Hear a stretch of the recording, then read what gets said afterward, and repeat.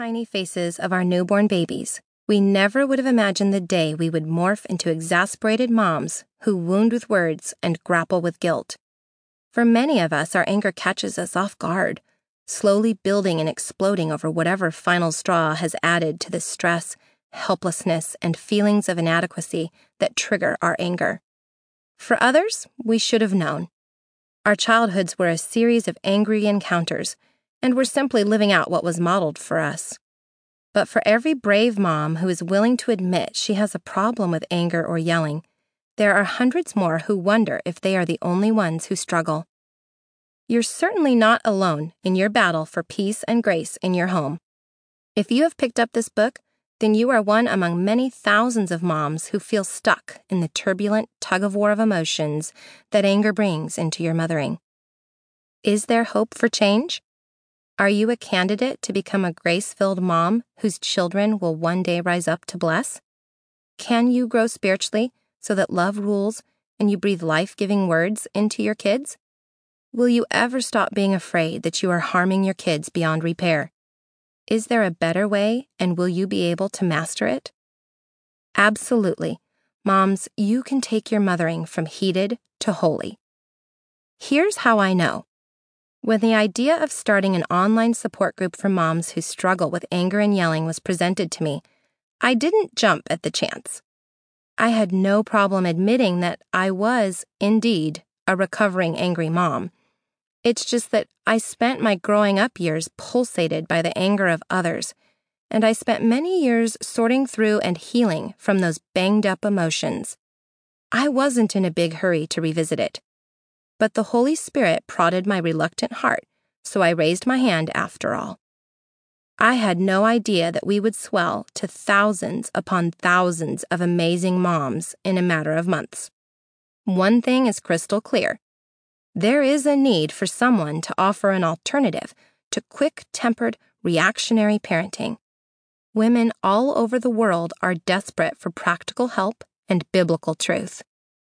Eventually, my friend and fellow author, Wendy Speake, was nudged to join me in this ministry. She's a mom who knows a thing or two about tender parenting, living it out every day in her own home with 3 kids. Wendy and I come from different backgrounds and family dynamics with our own children, so our unique trials and tests as moms have equipped us to offer insights and encouragement that complement one another. We want to offer all of that to you.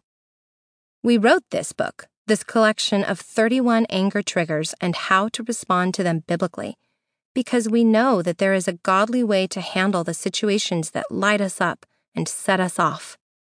Wendy and I are passionate about encouraging moms who want to live in freedom, not shackled to anger.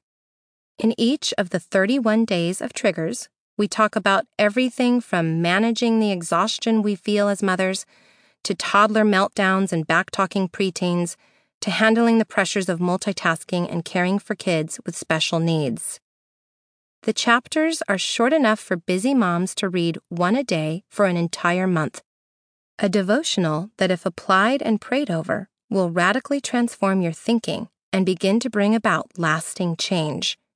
This book began as a series in our online support group, and we quickly saw the overwhelmingly positive response of walking through common anger triggers, practically and biblically. Our ministry has been going strong for more than a year now, and we treasure every testimony of victory and freedom from anger. It works because when we apply truth to our hearts, the Holy Spirit does all the work and God gets all the glory.